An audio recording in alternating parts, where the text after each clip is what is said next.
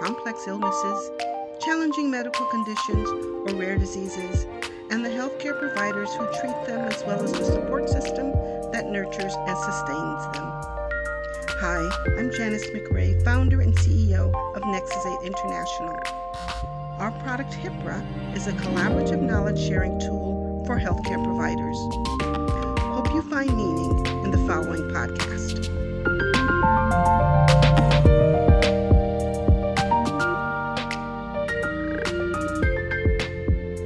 Hello and welcome back to HIPRA Podcast. Good evening, Melissa. My name is Drilling Core and I'm a member of the Medical Outreach and Research Team of HIPRA. This podcast is currently interviewing rare disease organizations, and we are happy to have the Global Foundation for Peroxisomal Disorders join us. Let's get started learning more about yourself and the organization. So I would love for you to tell me a little bit more about yourself and your background.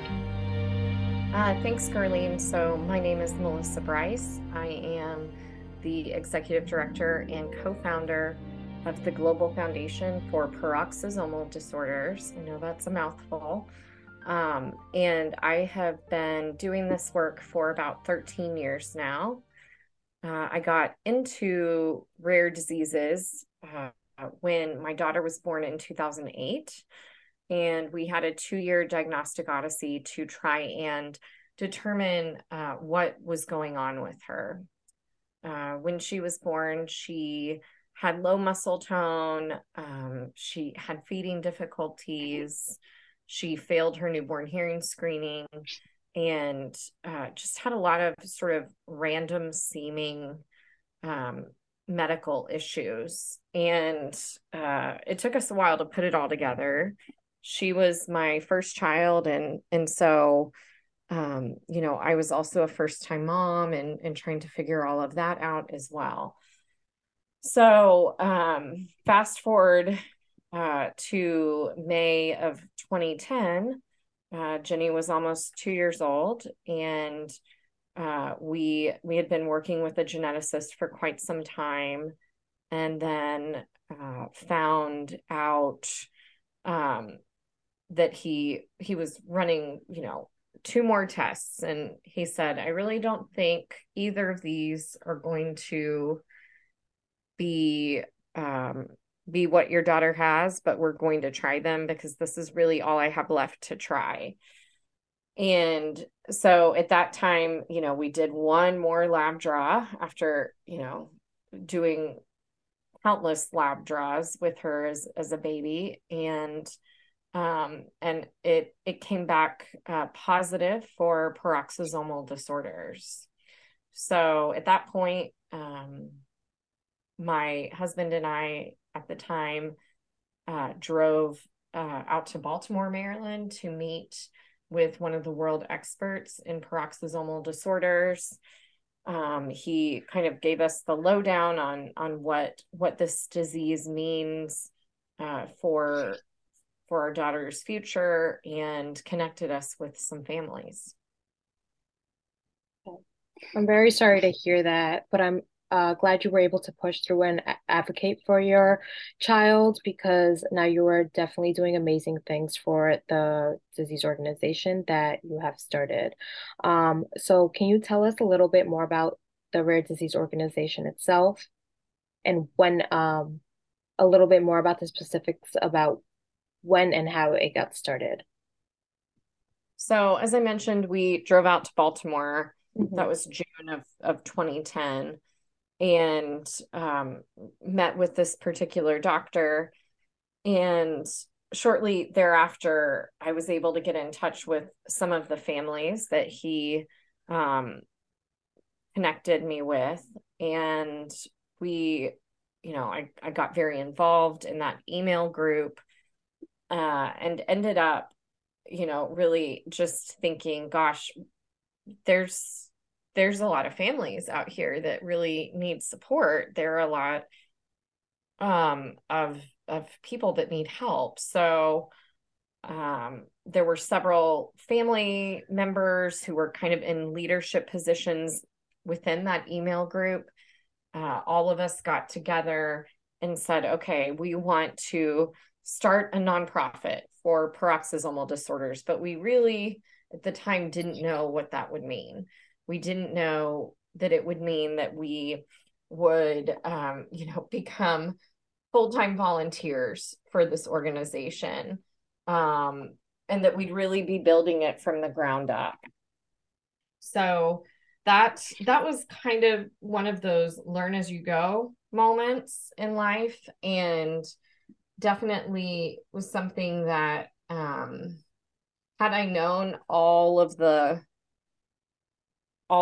pieces involved in starting a nonprofit, I might not have started one, but I probably would have, because I would have had needed to do something productive, but perhaps I would have gone into it a little more open-eyed. So those 6 other families and I were our first board members, and we became incorporated in October of 2010 and received our 501c3 status from the IRS in January of 2011.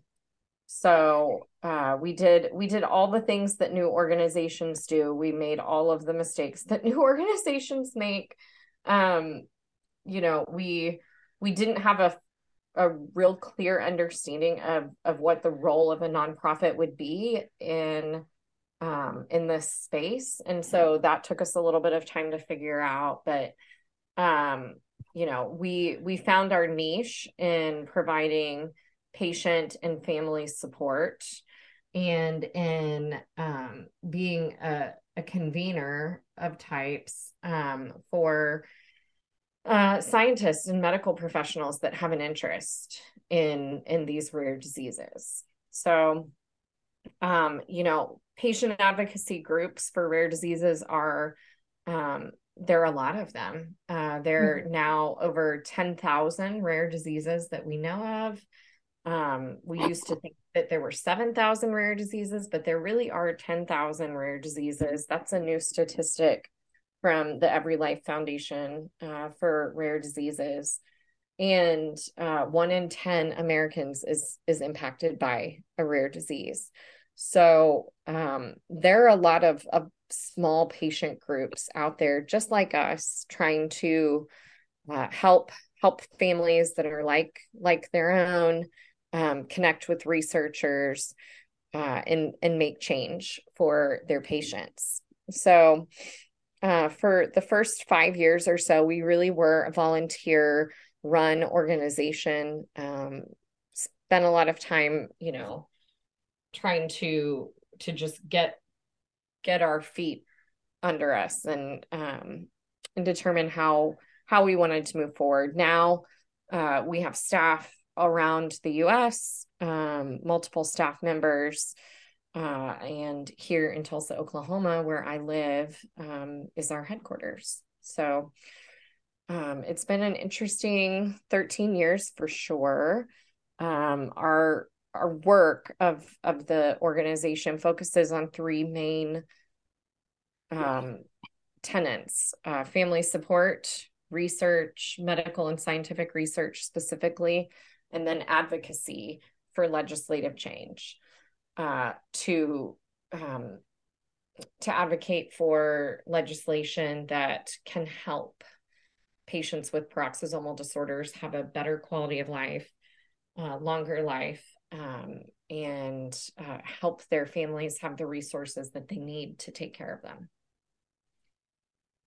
That sounds like quite a journey, a very empowering journey, and definitely very empowering for our listeners at HIPRA, knowing that so many people are diagnosed with rare diseases. You said that 1 out of 10 people are diagnosed with rare diseases. I think that you're doing amazing work, especially with your staff.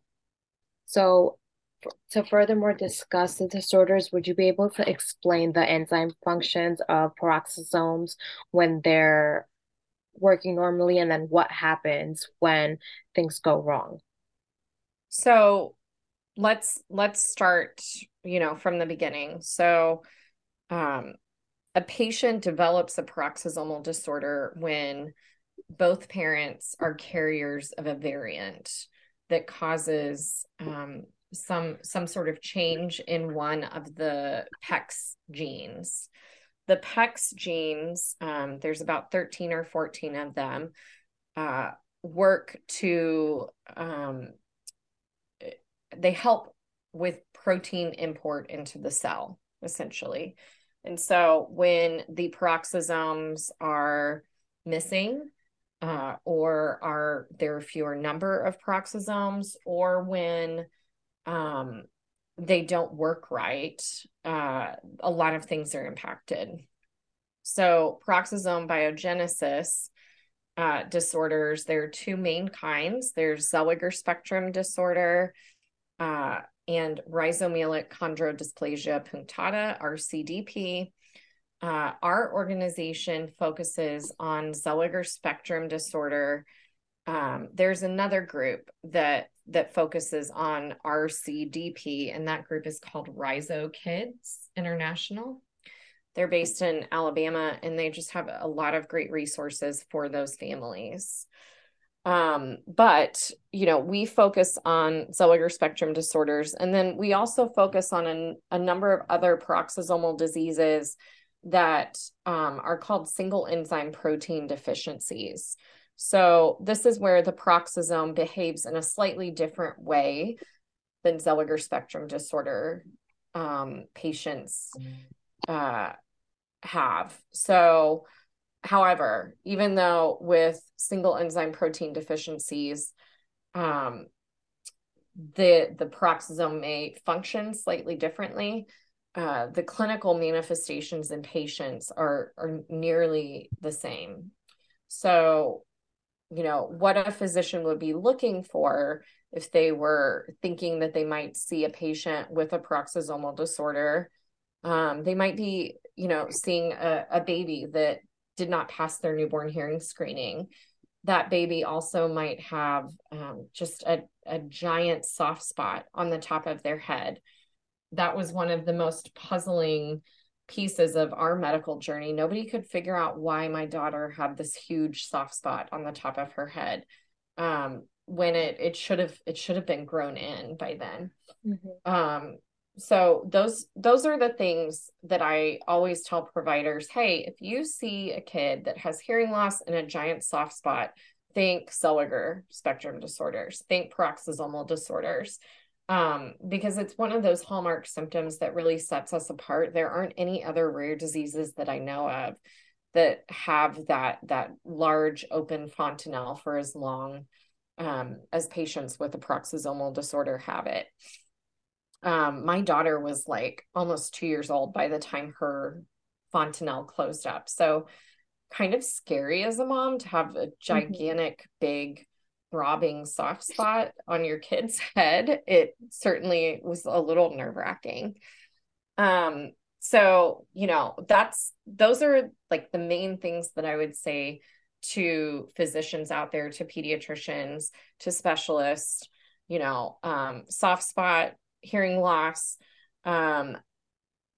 weird GI symptoms, liver and kidney issues, pathological fractures in the bones, so breaking bones that really just has no explanation, and then seizures, low muscle tone.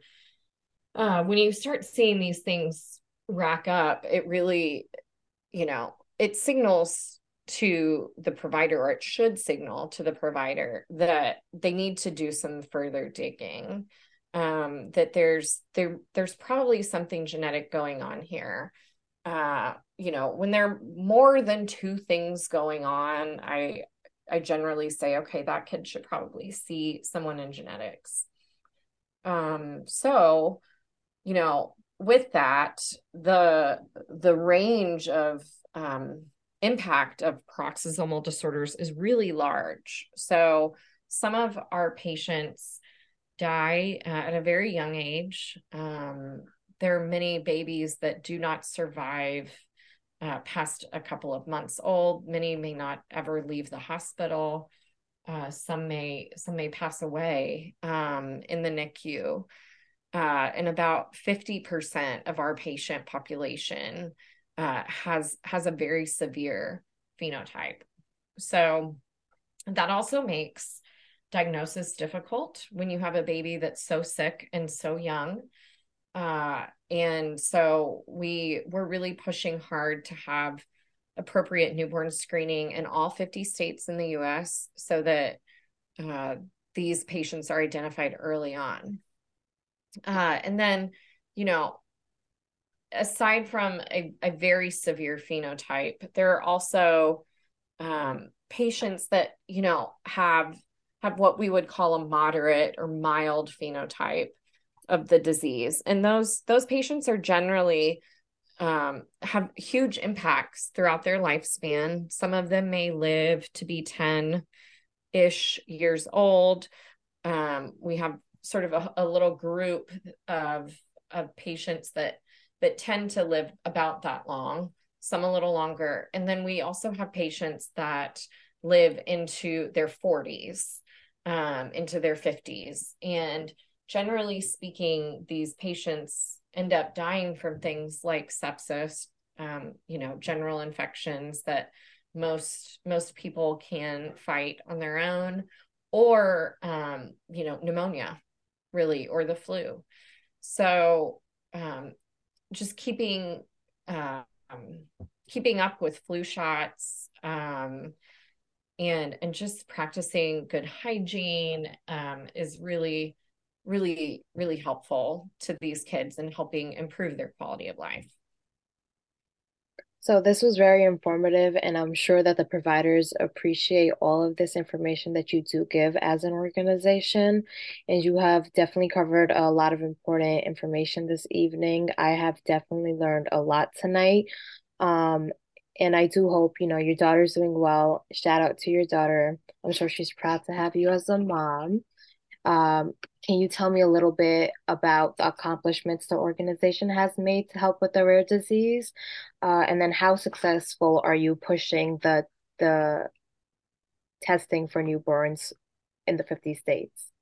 Yeah. So our organization has really had just a lot of success, thankfully, due to really engaged patients and families. Some of our biggest successes include advocating for newborn screening legislation in all 50 states and at the federal level. And then also, you know, we have a very robust research program. So we have had a staff member at NIH that we pay for doing drug screening and assay development for us at NIH. And we also have, you know, done a ton of preclinical work for retinal gene therapy. And really looking forward to seeing that project move ahead. We're actually looking for investment to help that project keep on moving ahead. In terms of, you know, the patients themselves, I think one of our greatest successes is really providing families and patients with educational resources that really help support them in their daily lives. So we are very much focused on real world interventions that help people right now. We may not have a cure for this disease, but we certainly have symptomatic treatments that can be helpful. So I would say, you know, along with our research, that really is probably our biggest win is just providing those resources for patients, creating them, and making sure that patients have access to them and access to support when they need it. I'm sure that parents are thankful, patients are thankful, providers are very thankful for this organization.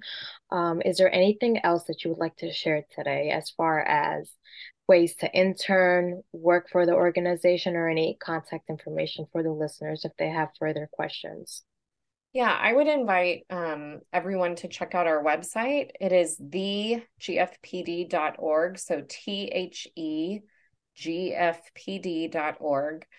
And we have just a wealth of information for providers, for patients. And we also have social media channels that are really very very informative. So we use our social media a lot to educate our audience. So you'll see, different educational posts on our social media just about different areas of the disease. So I would encourage everyone to check out our website. You can find our links to social media there as well. We are always looking for volunteers. We will have a conference in June of 2024, probably in the Washington, D.C. area. We'll be putting out some info about that very soon.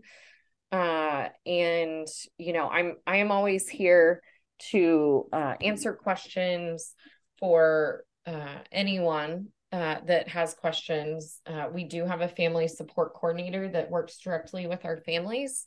I'm always happy to talk with researchers or local physicians or ER or NICU doctors and kind of help point them in the right direction to resources because they probably really just have never seen one of these patients before in their practice. So, I appreciate this forum and appreciate having the opportunity to share a little bit about our mission, and always happy to be a resource. So thanks so much. Of course, no problem. Thank you, Melissa. And I'll be sure to check out the conference coming out next year. And I just want to lastly thank our listeners. Thank you for joining us